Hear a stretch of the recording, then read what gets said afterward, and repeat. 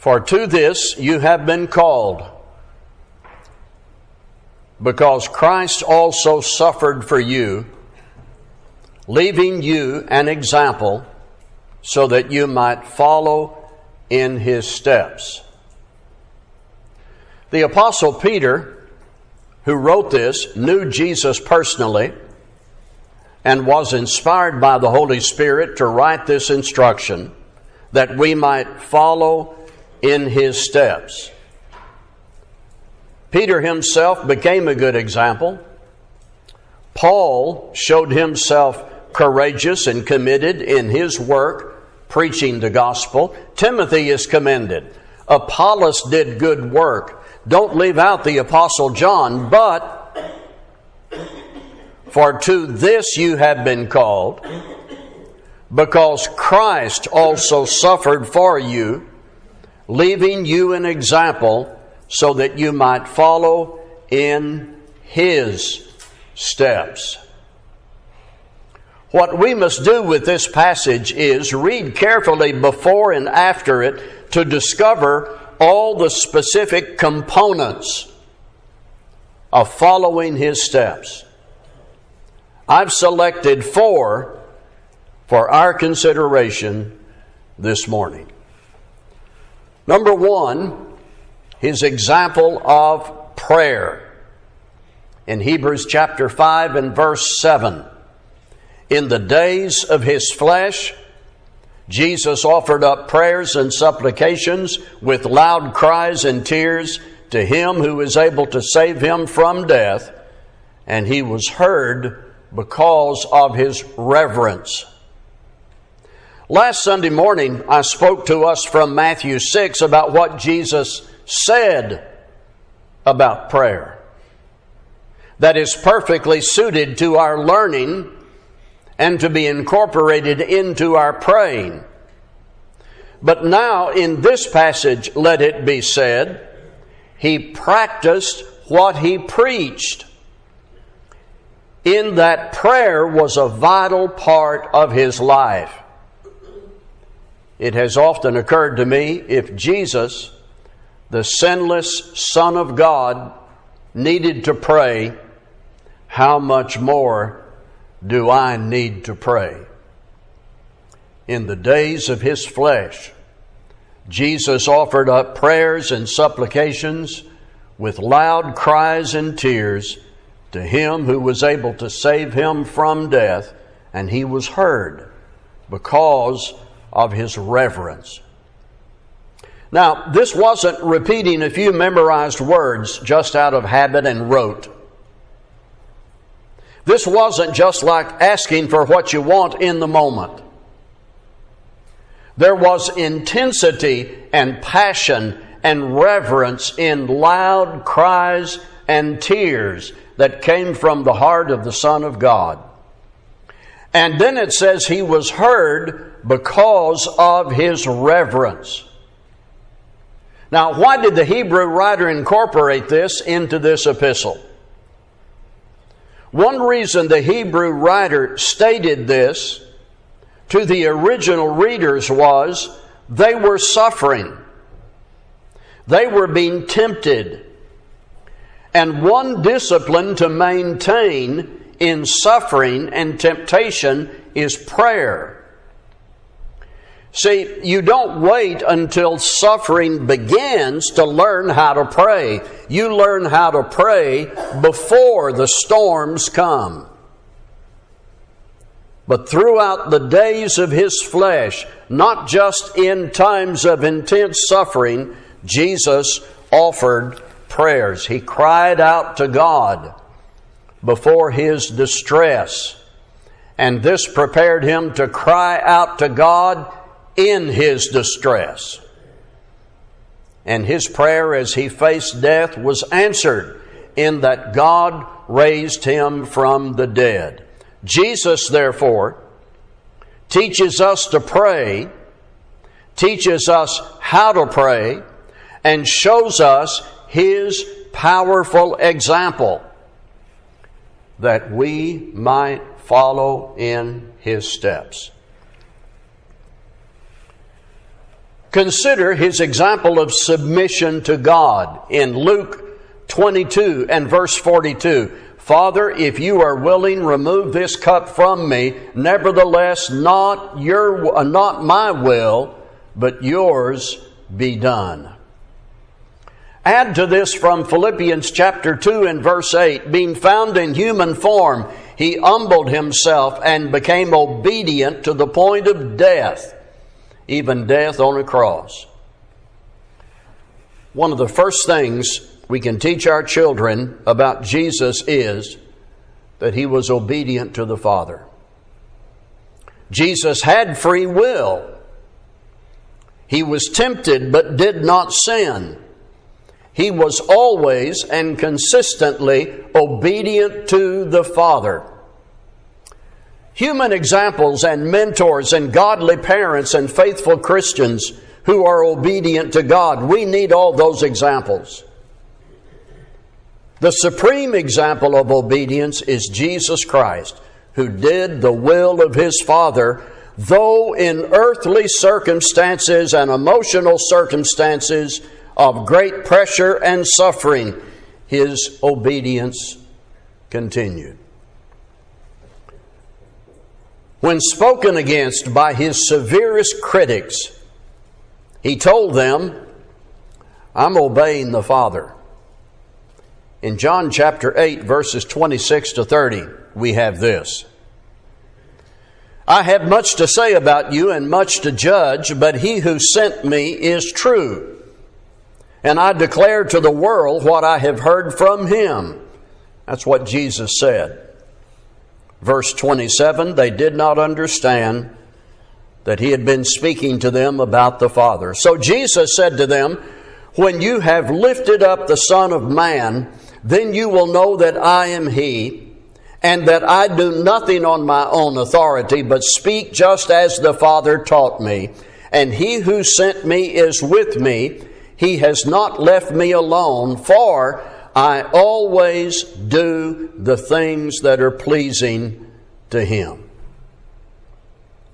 Later in the same chapter, he said, I know the Father and I keep his word. John 8:55.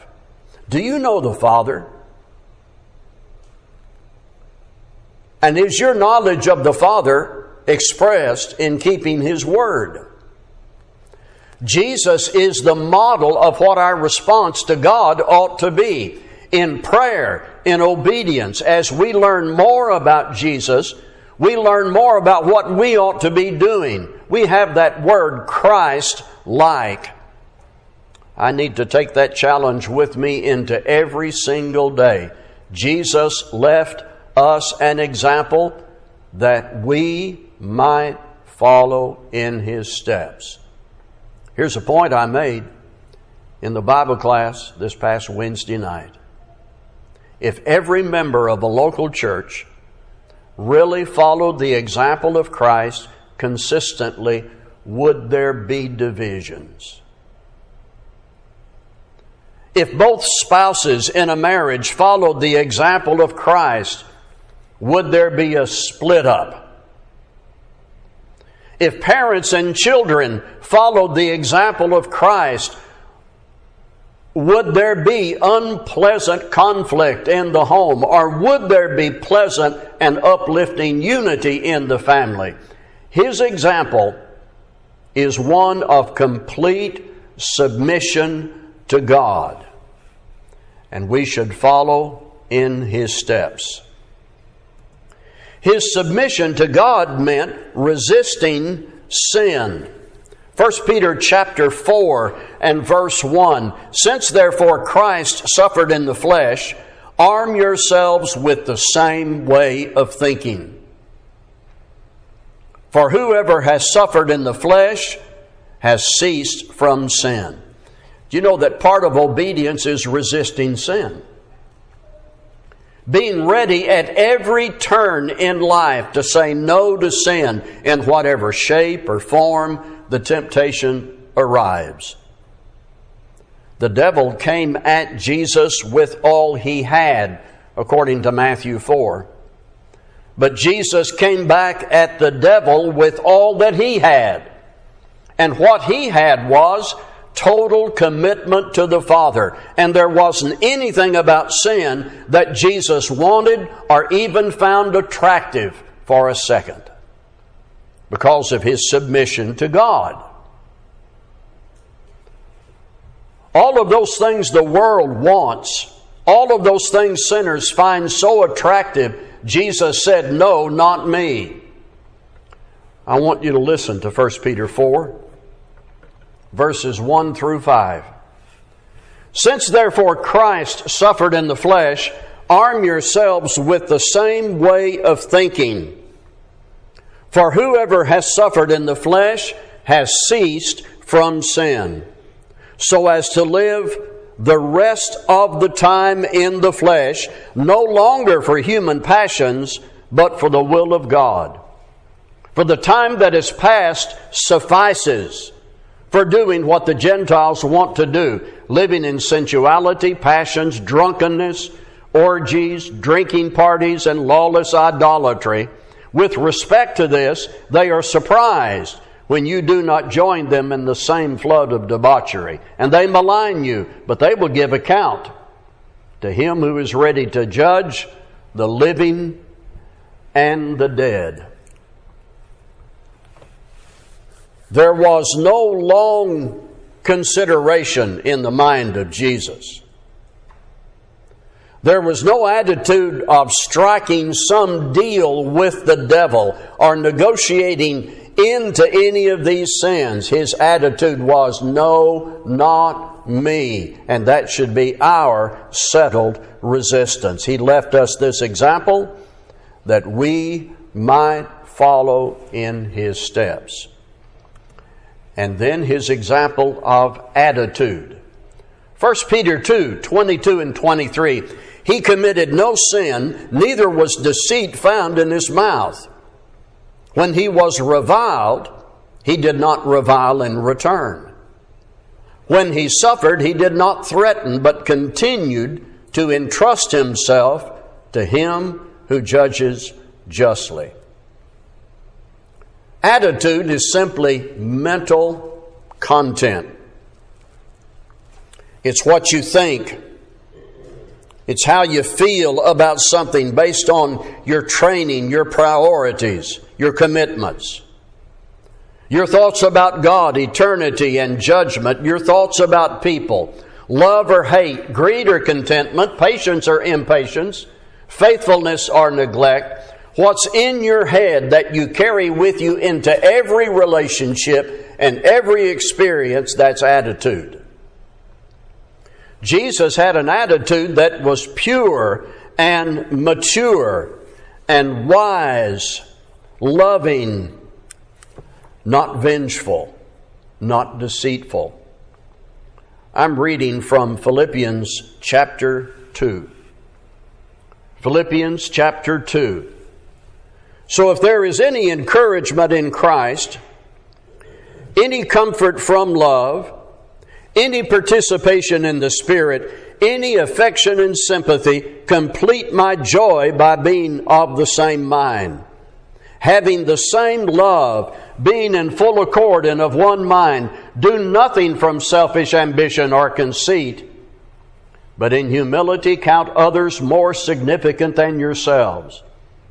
Let each of you look out not only to his own interest, but also to the interest of others. Have this mind among yourselves, which is yours in Christ Jesus. Humility, supremely expressed by Jesus and written here by Paul and designed as an example for us. There is nothing that can take the place of a godly attitude. Intelligence, good memory, eloquence, wealth, popularity, good looks, perfect attendance, able to leap off of buildings in a single bound. Nothing can take the place of a godly attitude. Jesus provides the example that we might follow in his steps. Matthew 16:24, Jesus said to his disciples, "If anyone wishes to come after me, he must deny himself and take up his cross and follow me." We've been talking about that this morning.